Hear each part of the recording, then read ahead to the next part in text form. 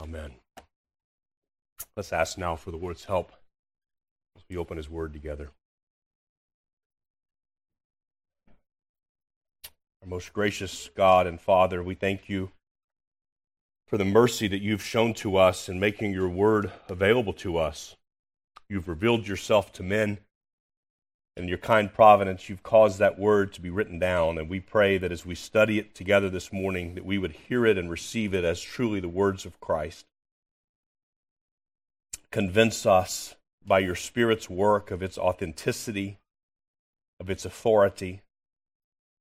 Persuade our hearts by Your grace to humble ourselves before You, to trust in Christ and Christ alone for our justification, for our sanctification, for our preservation to glory. Humble us before You. Cause us to love our brothers more and more, and particularly those brothers and sisters who face persecution, who face the direct assault of our adversary. We pray that You would unite all of Your people together in those common chains and common prayer, because we have a common Savior. We ask this for Christ's sake. Amen. Well, this will be the last time for probably quite some time that I say, well, open your Bibles and turn to Colossians. We're here at the very last verse of the Epistle to the Colossians, and I've said a couple of times over this, probably the last chapter in particular, that I'm tempted to want to go back and begin at the beginning. Now that I have a grasp of the book, I want to come back and preach it right this time, but I won't do that. We're going to be moving on, but it's always sort of bittersweet when you come to the end of a book. You become attached, and people ask sometimes, what's your favorite book of the Bible? Whatever I'm preaching in right now, that's my favorite one. And it's been a joy to preach through and to see Christ on every paragraph, every phrase within the Word of God here in Paul's letter to the Colossian church, and to think, as we saw early on, that Paul has never actually been to Colossae that we know of. Paul at that point had not met these folks face to face, and yet he loved them. They had a common bond in Christ, and he rejoiced in that. So here in this very last tiny little verse, verse 18, that'll be our entire sermon text this morning. It's 3 short staccato sentences, and it seems like maybe just this sort of formal final salutation. You know, if you're writing, we don't really write letters much anymore, but even in writing an email or something, you might sign an email sincerely, or kind regards, or best wishes, or respectfully yours, or maybe somebody more familiar, most affectionately yours, or yours truly. And we think, sometimes we read the epistles in this way, like Paul's just sort of signing off at the end. And there were certainly customs in Paul's day, just as there are in ours. There were forms and structures that would have been acceptable for public letters. But that's not what Paul's doing here. What do these 3 sentences have in common? Paul says here, in verse 18, I, Paul, write this greeting with my own hand. Remember my chains. Grace be with you. And I submit to you, this is not merely a formality, but actually a summary of the entire book of Colossians. 3 short little sentences that will serve as our outline. These short little sentences, what do they have in common? Because they seem to be sort of disjointed or not immediately connected. I, Paul, write this letter, this greeting with my own hand. Remember my chains. Grace be with you. What do those 3 things have in common? Here it is in short. These 3 short sentences perfectly capture the entire theme of Paul's epistle to the Colossian church. And it's this: God's grace has come simply and powerfully to all who believe, even to Gentiles, and that gospel of Christ and His people are under attack in every age, but Christ assures the victory. In the introduction, I didn't even go back and look at the date, but it's been months ago, the introduction to the book of Colossians, I called that sermon From Colossae to Conroe, because there's so much here in the book of Colossians, Paul's letter to this ancient church, that just resonates with who we are and where we are and what we are about as a church body and where you and I exist as individual Christians. And these timeless truths remain. The gospel of Jesus Christ has come. Probably most, if not every one of us here, ethnically speaking, are Gentiles. We're not DNA. We don't have the genetic seed of Abraham in us. And yet the gospel has come. It's come powerfully. It's bearing fruit in our lives. And yet we know, both inside of us and outside of us, that very word is under attack all the time. The people of God are under attack. But Christ has assured of victory. So that's our three-point outline based on Paul's three sentences here. First of all, the word of God is attacked but never in doubt. Secondly, the people of God are persecuted but always triumph. And lastly, the grace of God alone is sufficient to preserve his saints. Let's dive in order. The first thing we notice when Paul says, I, Paul, write this greeting with my own hand. He's teaching us here. He's reminding us that the word of God is always attacked. Now, where do I get that? How do I draw that conclusion from this statement? Why does Paul say this? Well, number one, it was common in Paul's day to use a secretary. So Paul didn't physically handwrite most of his letters. I think he probably wrote Galatians with his own hand. But most of his letters, he had an amanuensis, a secretary. He would dictate it, another man would write it down. But Paul has, in a sense, taken the quill for this last verse and says, I write this with my own hand. For example, in Romans 16:22, at the final greetings to the Roman church, we see this. I, Tertius, who wrote this letter, greet you in the Lord. Well, basically, the secretary signs his own name there and gives his own personal greetings to the church at Rome, knowing that he was the one who physically wrote down what Paul had dictated. Then in Galatians chapter 6, verse 11, Paul says, see with what large letters I am writing to you with my own hand. I think it's likely that Paul wrote the entire book of Galatians with his own hand because of the urgency of the matter and how personal this was. But secondly, Paul says this because counterfeits and forgeries were already increasingly common. There were counterfeits. There were forgeries. There were those who claimed to be Paul and would write letters to various churches. The Word of God was already being threatened. Its veracity, its authenticity, its authority was already under attack. And how do we know this? Even at the time of Paul's writings, there's already evidence of forgeries, of fakes. And yet, we can be confident of the authenticity of God's Word and humbly submit ourselves to the authority of King Jesus as declared in His Word. So think about this in 2 Thessalonians. In 2 Thessalonians chapter 2, Paul says this, now concerning the coming of our Lord Jesus Christ and our being gathered together to Him, we ask you, brothers, not to be quickly shaken in mind or alarmed, either by a spirit or a spoken word or a letter seeming to be from us, to the effect that the day of the Lord has come. Then a few verses later, so then, brothers, stand firm and hold to the traditions that you were taught by us, either by our spoken word or by our letter. See, there were brothers and sisters within the church at Thessalonica whose faith had been rattled because they received a letter, purportedly from Paul, that said the Lord has already returned. And the word gets back to Paul that these brothers were understandably shaken by this. And Paul said, no, don't be persuaded by this. Don't be quickly shaken. I didn't write that letter. Now listen what he says at the end of 2 Thessalonians. He says, I, Paul, write this greeting with my own hand. Does that sound familiar? Just exactly what he says word for word to the Colossian church, but he adds to this in 2 Thessalonians. This is the sign of genuineness in every letter of mine. It is the way I write. Paul signed it with his own John Hancock and said, you can even compare it. Remember, he's told them, the letter from Colossae is to be sent to Laodicea. The letter from Laodicea is to come to Colossae. And Paul said, you know what my signature looks like. They've never met Paul, never seen him face to face. But they can compare his signature and know this is truly the apostolic word. This is the Word of God.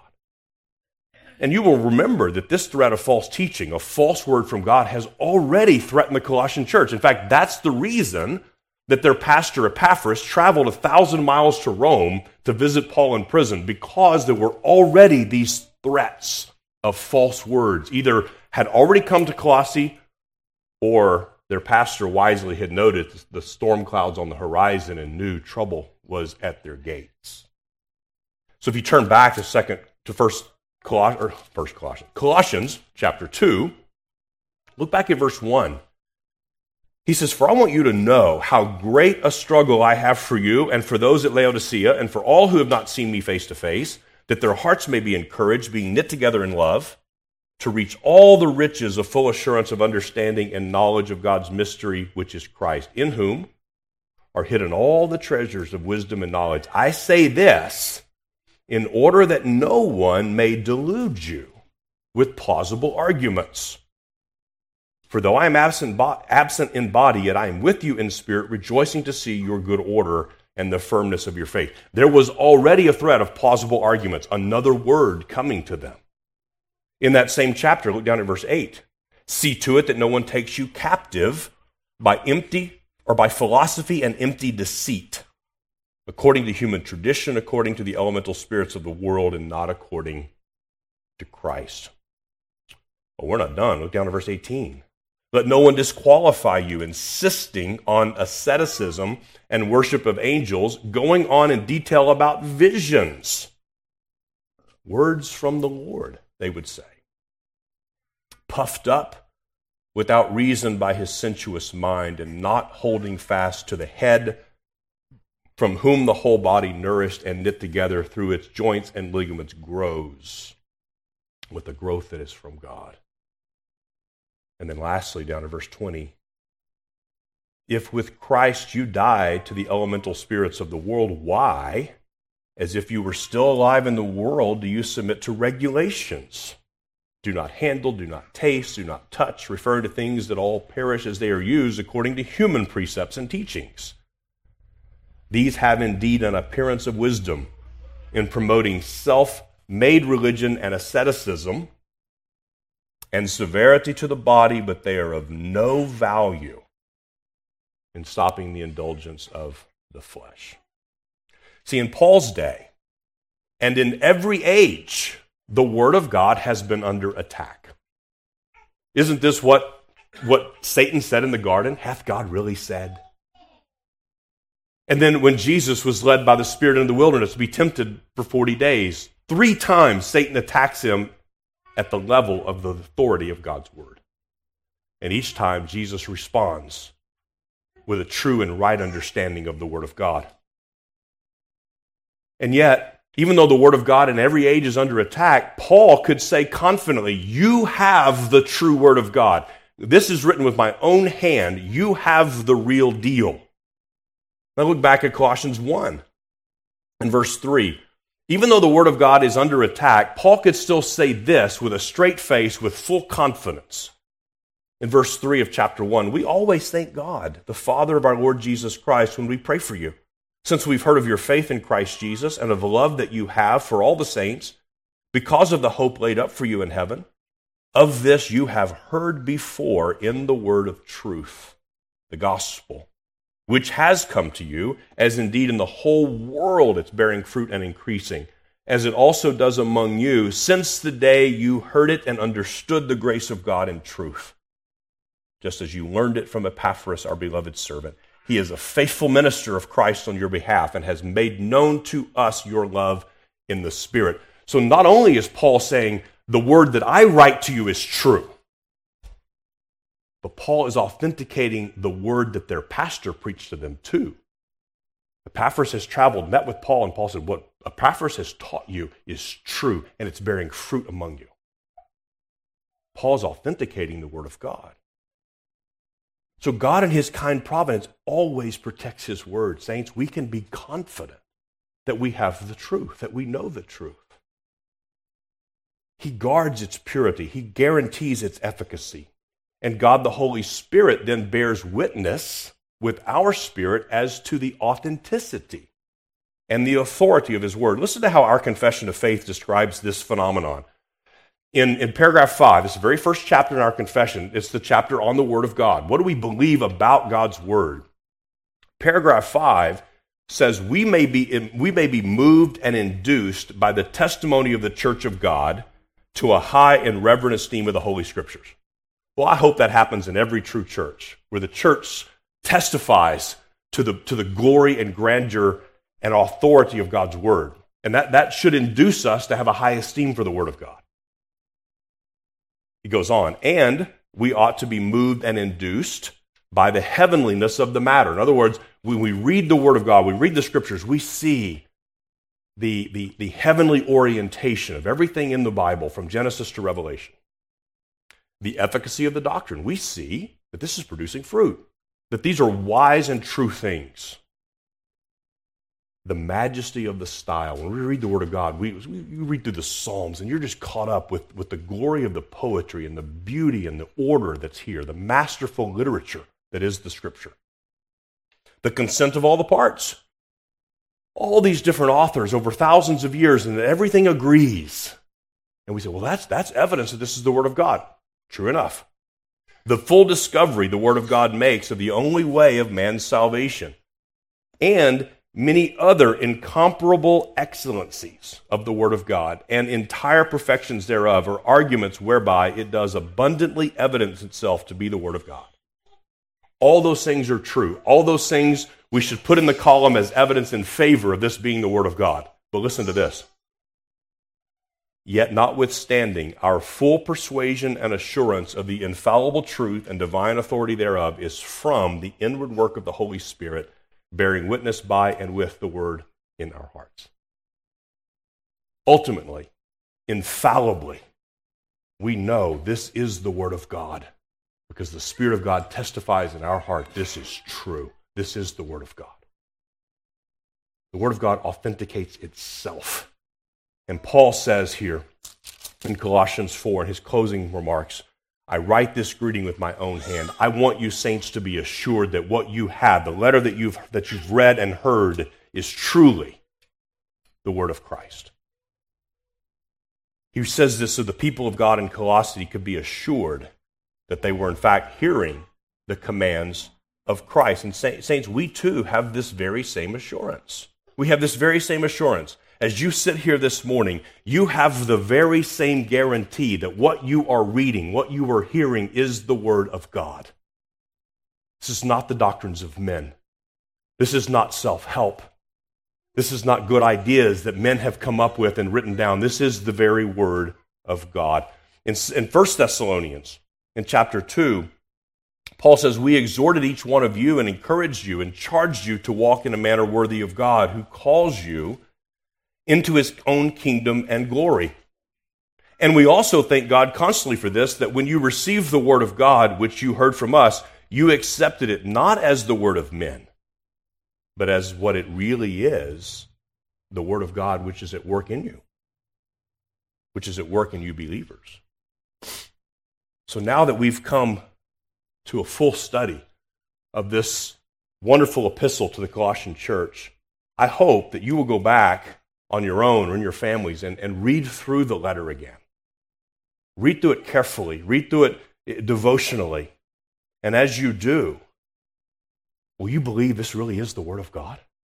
That Christ himself speaks to your mind and to your heart. This is really the Word of God. So will you be encouraged at what it teaches you about the nature of God?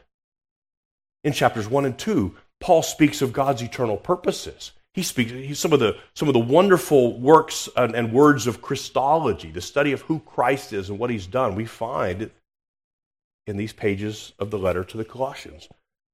We find about God's eternal purposes, his perfect wisdom in revealing the mystery of Christ to the Gentiles. For all the ages before, this mystery of Christ had been veiled, had been hidden, had been covered. And now, after Christ's coming and after his sacrifice and his resurrection from the dead and ascension on high, he commissioned his apostles, the Holy Spirit comes, and the Word of God goes to Gentiles. So this has been revealed now. It's been blown wide open. This is the Word of God. Will you believe, saints, that the Word of God here declares to you that the only path of Christian maturity is not all these external systems. It's not all the rules and regulations and taste not, touch not, handle not, but it's in full and complete submission to Christ.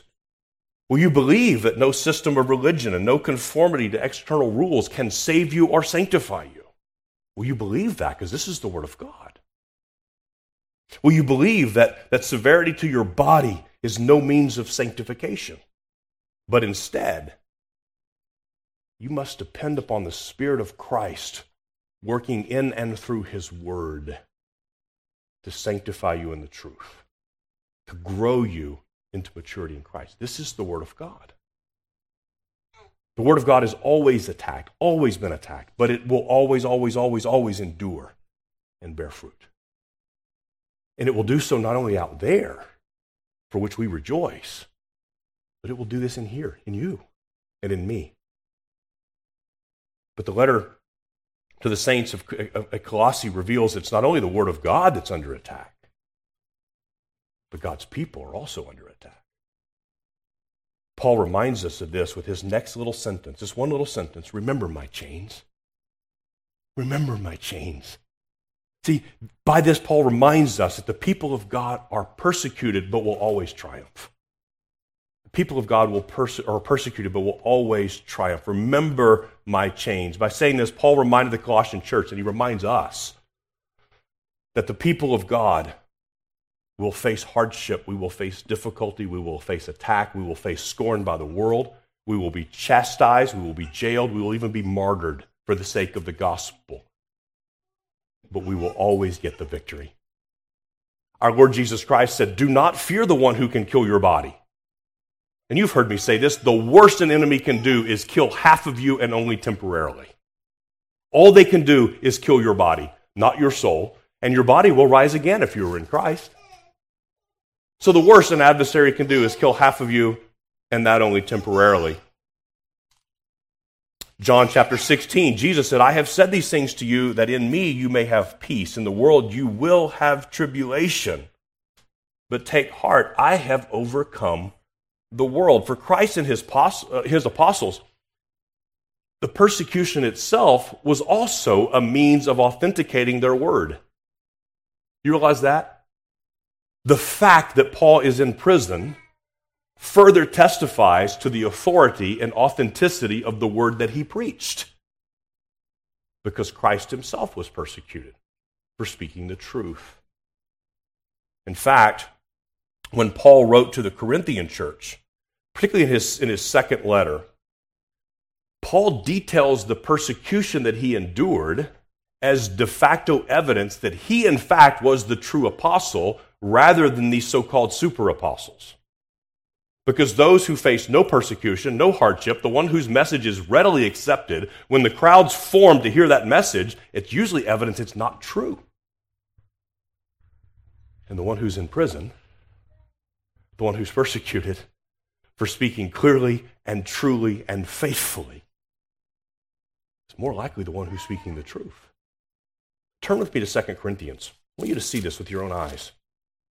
Be reminded of this. In 2 Corinthians, and it's one of those, it's kind of an enigmatic sort of chapter. 2 Corinthians 11. Paul begins this chapter with this statement, I wish you would bear with me in a little foolishness. See, Paul's speaking with his tongue firmly planted in his cheek. And he's speaking with some hyperbole. It's almost sarcasm. Because he's dealing with those who would come into Corinth, they were stirring up all kinds of trouble, and they would say things like, Paul doesn't speak too good, so he can't be a real apostle. He's not eloquent. He doesn't have the pedigree that we have. He doesn't have the skin on the wall. He doesn't have the PhD. He doesn't have these fancy pedigrees. And Paul said, you people are my letters of recommendation. You are living epistles. The fruit that the gospel that I have taught you, bearing fruit in you, that's my pedigree. So he says, bear with me while I kind of follow this line of argument. Let me speak a little foolishly here. But then you go down to verse 13. He's speaking of these false apostles. He calls them super apostles. Verse 13 says, "For such men are false apostles, deceitful workmen, disguising themselves as apostles of Christ." And no wonder, for even Satan disguises himself as an angel of light. So it's no surprise if his servants also disguise themselves as servants of righteousness. Their end will correspond to their deeds. I repeat, let no one think me foolish, but even if you do, accept me as a fool, so that I too may boast a little. What I'm saying, with this boastful confidence, I say, not as the Lord would, but as a fool. Since many boast according to the flesh, I too will boast. So in other words, these so-called super apostles have boasted of their own qualifications, their own experience, and all the superlatives that they would claim for themselves. And Paul said, okay, I'm gonna act a little foolish here. I'm going to boast, but in a different way. For you gladly, verse 19, bear with fools, being wise yourselves. For you bear it if someone makes slaves of you, or devours you, or takes advantage of you, or puts on airs, or strikes you in the face. To my shame, I must say, we were too weak for that. You hear the sarcasm? But whatever anyone else dares to boast of, I'm speaking of a fool, I also dare to boast of that. Are they Hebrews? So am I. Are they Israelites? Yep, so am I. Are they offspring of Abraham? Yep, so am I. Are they servants of Christ? I'm a better one. And he says, I'm talking like a madman. I mean, Paul recognizes this is incongruent with ordinary Christians speaking and talking to say, I'm a better servant of Christ. He recognizes that. But he's making a point. I'm talking like a madman with far greater labors, far more imprisonments, with countless beatings, and often near death. 5 times I received at the hands of the Jews the 40 lashes less 1. 3 times I was beaten with rods. Once I was stoned. 3 times I was shipwrecked. A night and a day I was adrift at sea, on frequent journeys, in danger from rivers, danger from robbers, danger from my own people, danger from Gentiles, danger in the city, danger in the wilderness, danger at sea, danger with false brothers, in toil and hardship, through many a sleepless night, in hunger and thirst, often without food, in cold and exposure, and apart from the other things. On top of that, there's the daily pressure on me of my anxiety for all the churches. Who is weak, and am I not weak? Who is made to fall, and am I not indignant? If I must boast, I will boast of the things that show my weakness. You see what Paul's doing? He said, these men come and they claim to represent Christ, and they've never suffered a moment. They come with all their eloquent speech, and they take from you. They come with all their claims of authority, and they don't know suffering. The reality, Paul says, is true disciples of Christ will suffer. God's people will suffer. It's happened in every age, and it's going to happen in every age until Christ returns. So when Paul says, remember my chains, he's reminding them of the universal reality that will be true in Colossae, it's true in Conroe, it was true for Paul. If you are in Christ Jesus, this world's going to give you trouble.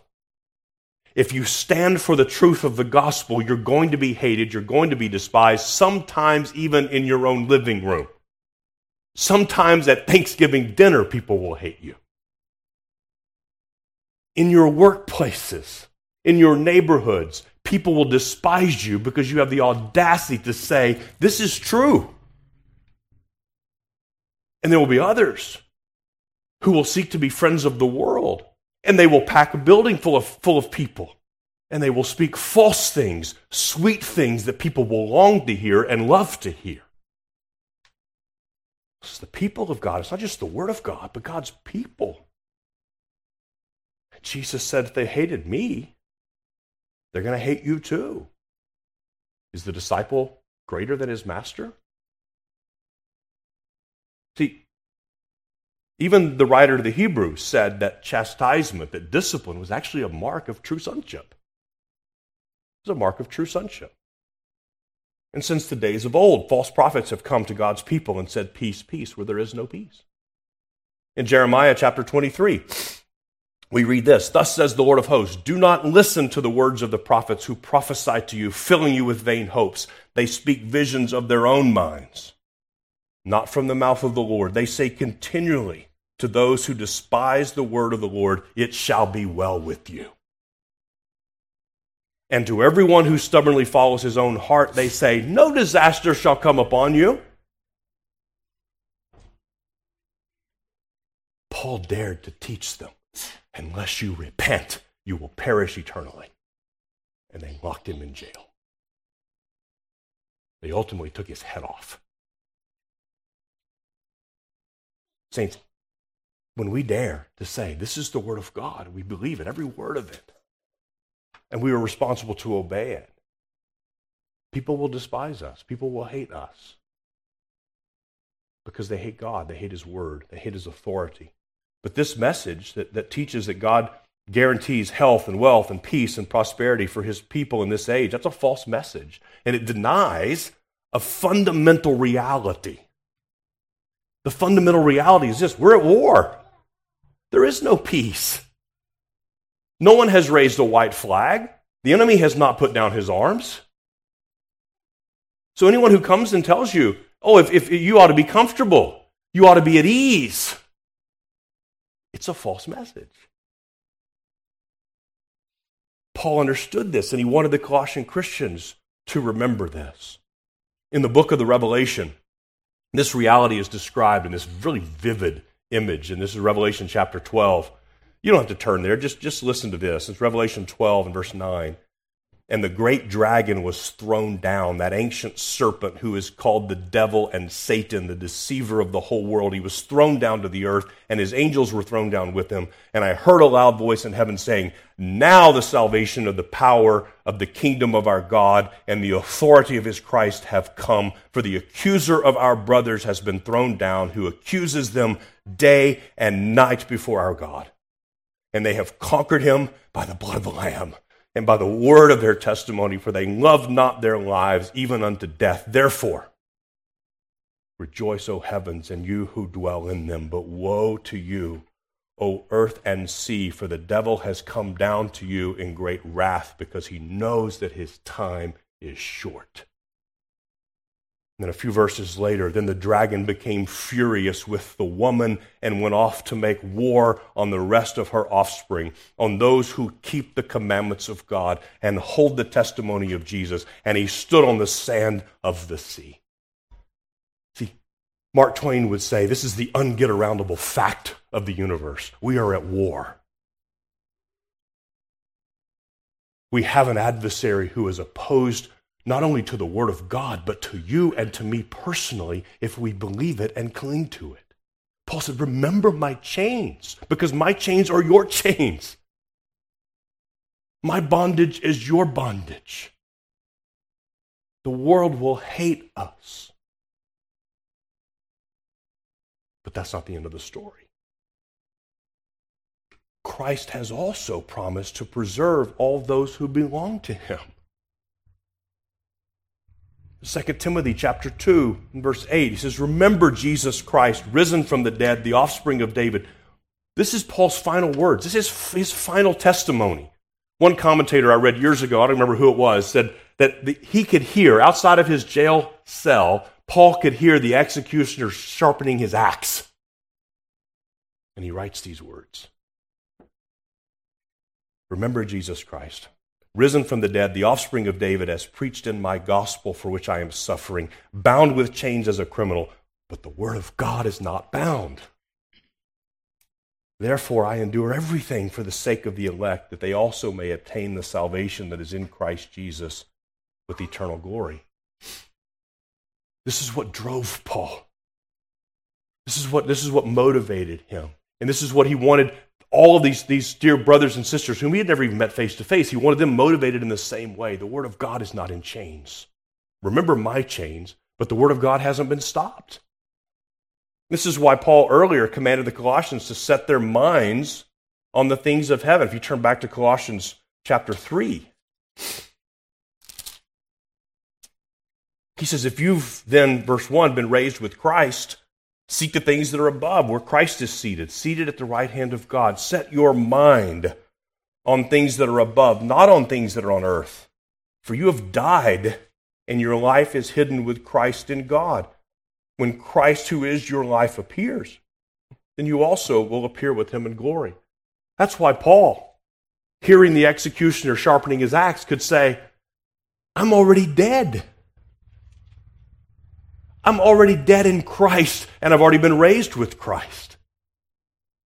And when he appears, I'll be with him in glory. So let him sharpen away with the axe. Remember my chains, because they're not going to hold me.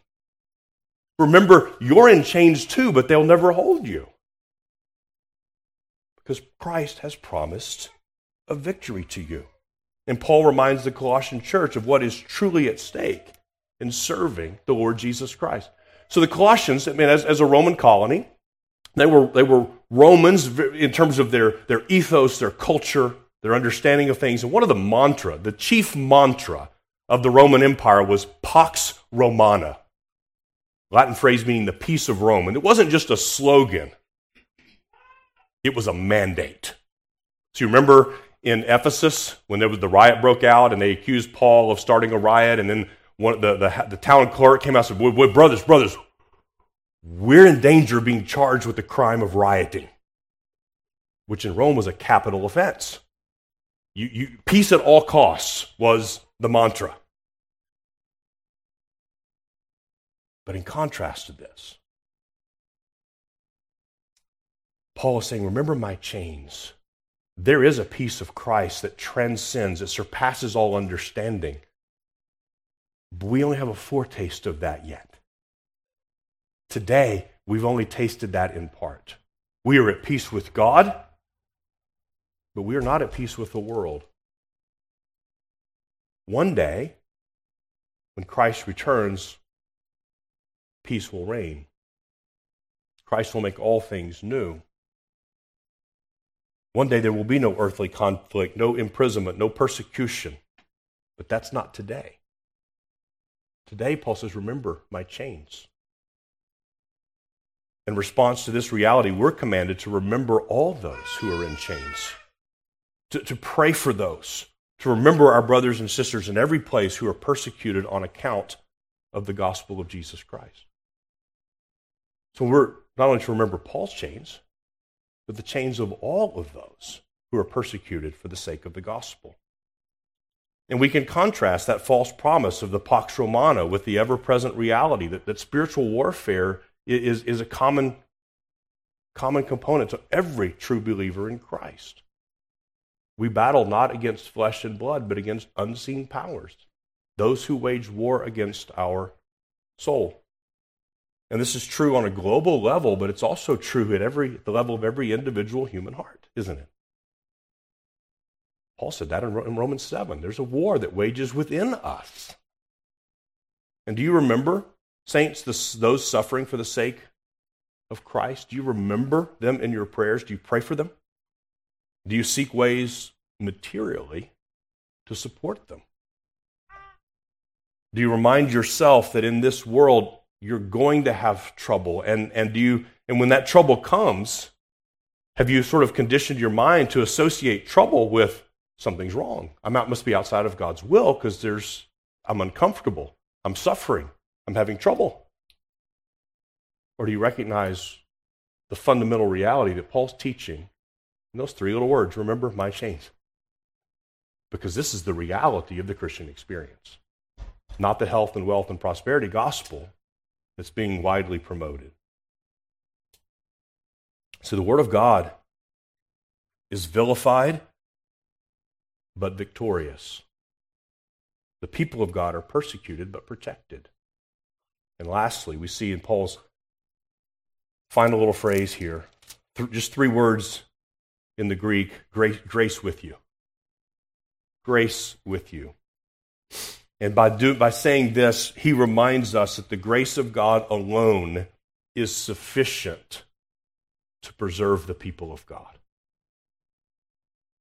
From the very beginning of his letter, Paul is concerned with Christian maturity. In chapter 1, in verse 29, he says, or verse 28, him we proclaim, warning everyone and teaching everyone with all wisdom, so that we may present everyone mature in Christ. For this I toil, struggling with all his energy that he powerfully works within me. This is what drove Paul. It's what motivated Paul, to see not only souls saved, but to see them come to full maturity in Christ.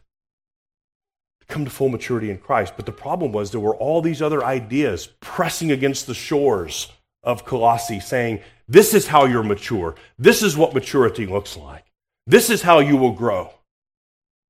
And Paul said most of those are false ideas. They have nothing to do with the gospel.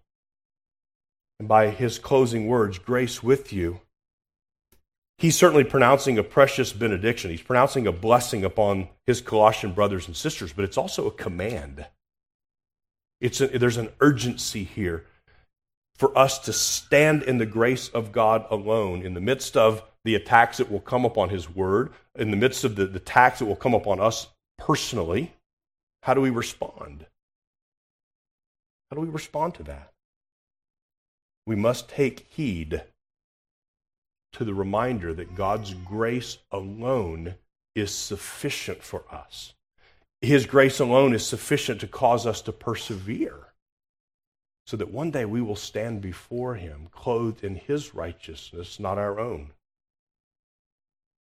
We stand in the power and under the promises of King Jesus. Turn back to Colossians 1.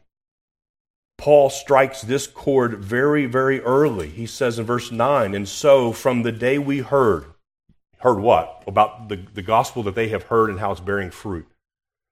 And so from the day we heard, we have not ceased to pray for you, asking that you may be filled with the knowledge of his will in all spiritual wisdom and understanding, so as to walk in a manner worthy of the Lord, fully pleasing to him, bearing fruit in every good work, and increasing in the knowledge of God.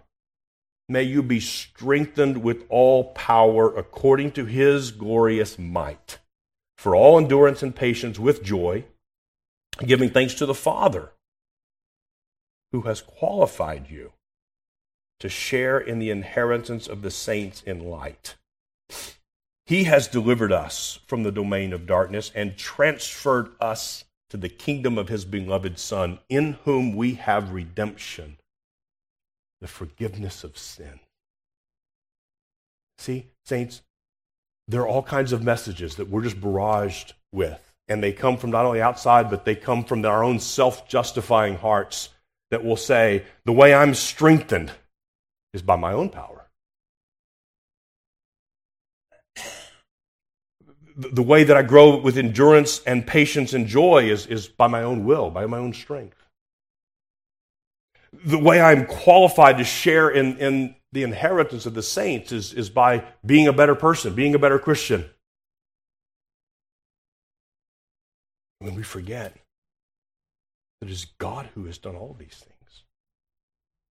It is God's grace in Christ through his Spirit and the power through the triune God that has accomplished all this. Every measure of it. So when trouble comes, and it surely will come, where do you look? In whom do you stand? We must stand in the grace of God. That's why Paul says, grace with you. This is more than a benediction. It's an all-consuming ethos of the Christian life. We stand by grace alone. We grow by grace alone. We will persevere by grace alone. And God, in his wise providence, will even send trouble to us sometimes. Do you know that? God will purposely send trouble to you. He will purposely cause turmoil in your life. He will even bring adversaries to you. He will test you so that we will be reminded of our weakness and of our need for his gracious work in us. Now here, several weeks from now, I intend to start an exposition of the book of Judges. And I've been reading and studying ahead in that, and I'm struck by Judges chapter 3, how this begins. In Judges chapter 3, we read this. Judges begins, of course, with the death of Joshua. And they had gone in and conquered the promised land. But not all the enemies were destroyed. Some were left. And you go, why? I mean, why did God not give them an absolute total victory? Why did he not eliminate every adversary from them? Listen to Judges 3. Now these are the nations that the Lord left to test Israel by them. That is, all in Israel who had not experienced all the wars in Canaan. It was only in order that the generations of the people of Israel might know war. To teach war to those who had not known it before. See, God in his infinite wisdom has said, you all need to know how to fight. I need to know how to make war with sin. If he stripped away all the adversaries, how would we know? Why would God leave some enemies in the land? Why in our day does God allow his word to be attacked? Why in our day does God allow his people to be persecuted? It will so that we will know war. We will be reminded of our prevailing weaknesses. We will be reminded of our ongoing need for one who can save us. There's an old commentator, the book of Judges, and listen to what he says. God left some of the Canaanitish nations in the land, namely, that the Israelites might be accustomed to war and hardship, and thereby be preserved from sinking into sloth and luxury.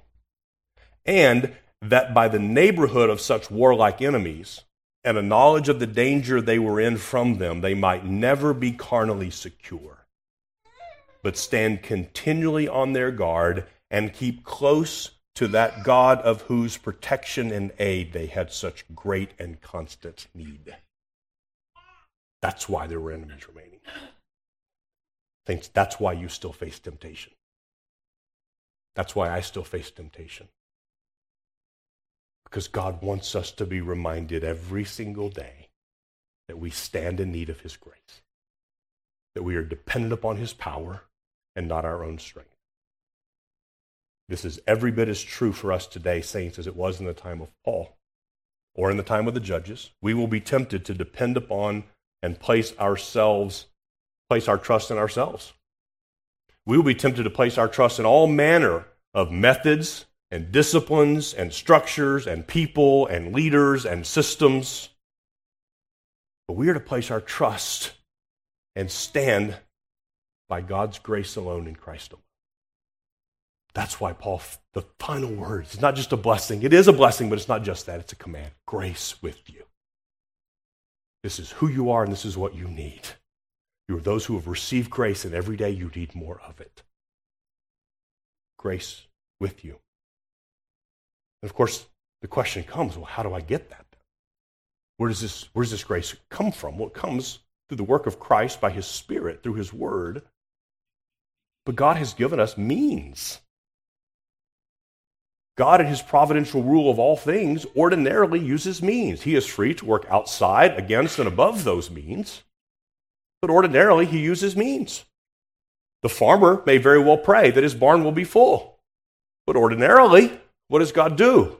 He makes him go plant a seed and till the ground and harvest the crops and preserve them.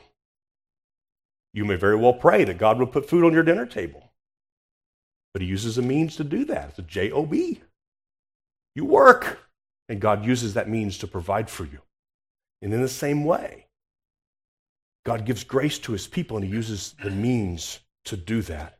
In 1 Timothy chapter 4, just very briefly, Paul's exhorting young Timothy, shaping his priorities in ministry, shaping his priorities as a pastor. And he says in 1 Timothy chapter 4, verse 11, command and teach these things. What things? Verse 12, let no one despise you for your youth, but set the believers an example in speech and conduct and love and faith and purity. Until I come, verse 13, devote yourself to the public reading of Scripture, to exhortation, to teaching.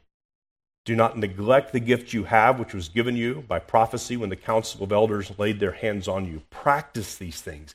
Immerse yourself in them so that all may see your progress. Keep a close watch on yourself and on the teaching. Persist in this. Listen to this. For by so doing, you will save both yourself and your hearers. Now, is Paul saying that Timothy will cause souls to be saved? Not directly. Timothy's not a high priest. He doesn't confer grace. And this word save, Paul's using it in a holistic sense. By the word of God, people will be justified. But by that same word and by the same power of the Spirit, they will also be sanctified and preserved and ultimately glorified. And Paul says, these means, the public reading of Scripture, preaching, teaching, exhortation. Devote yourself, immerse yourself, pour yourself into this. And by doing that, by these means, God will be pleased to save his people and sanctify you too, Timothy. See, if we neglect the means that God has given, we have no right to expect that God will give grace to us. It is not because there's grace that the church has a power of any kind. It is God who does this, but God uses means. The farmer has no right to sit at his table and say, "Oh Lord, will you fill my barn?" if he hasn't plowed his field, if he hasn't planted his seed, if he hasn't prayed for rain. And we too have no right to expect that God will be gracious to us if we've not devoted ourselves to the means that he's appointed. 17th century Baptist minister Edward Mote wrote a hymn that we sing from time to time. It's one of my favorites. Speaking of this grace of Christ that is so necessary for us to take even one step day by day. Mote says, "My hope is built on nothing less than Jesus' blood and righteousness. I dare not trust the sweetest frame, but wholly lean on Jesus' name. When darkness veils his lovely face, I rest on his unchanging grace. In every high and stormy gale, my anchor holds within the veil. His oath, his covenant, his blood support me in the whelming flood. When all around my soul gives way, he then is all my hope and stay. When he shall come with trumpet sound, oh, may I then in him be found, dressed in his righteousness alone, faultless, to stand before the throne. On Christ, the solid rock I stand. All other ground is sinking sand. I, Paul, write this greeting with my own hand. Remember my chains. Grace be with you." Saints, the Word of God is attacked, but it is never, ever, ever in doubt. We can be confident of its authenticity and of its authority. The people of God are persecuted. In this life, we will have trouble. But Christ has promised to preserve you, to preserve me. In him we stand, in him we rest. And the grace of God alone is sufficient to preserve his saints. Our hope should be placed nowhere else and nothing else and no one else than the grace of Christ. This is the substance of Paul's whole letter to the Colossian people, summarized in these 3 little sentences. May we remember, and I think it's a helpful verse to memorize because it summarizes the whole book in those little short words. I, Paul, write this greeting with my own hand. Remember my chains. Grace be with you. Let's pray.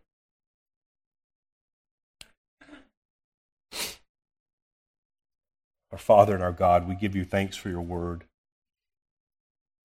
Thank you that you have given this certain, sufficient, and infallible guide to us. Thank you that we are not left to our own devices, our own reason, our own power, our own intellect. But you've given us Christ. You've given us all of his merit. You've washed our sins away by his blood. You've taken the certificate of death that was rightly ours, and you've nailed it to his cross, and you've forgiven all of our sin. May we be found in him. May He be our full righteousness. May we be utterly dependent upon His grace. Amen.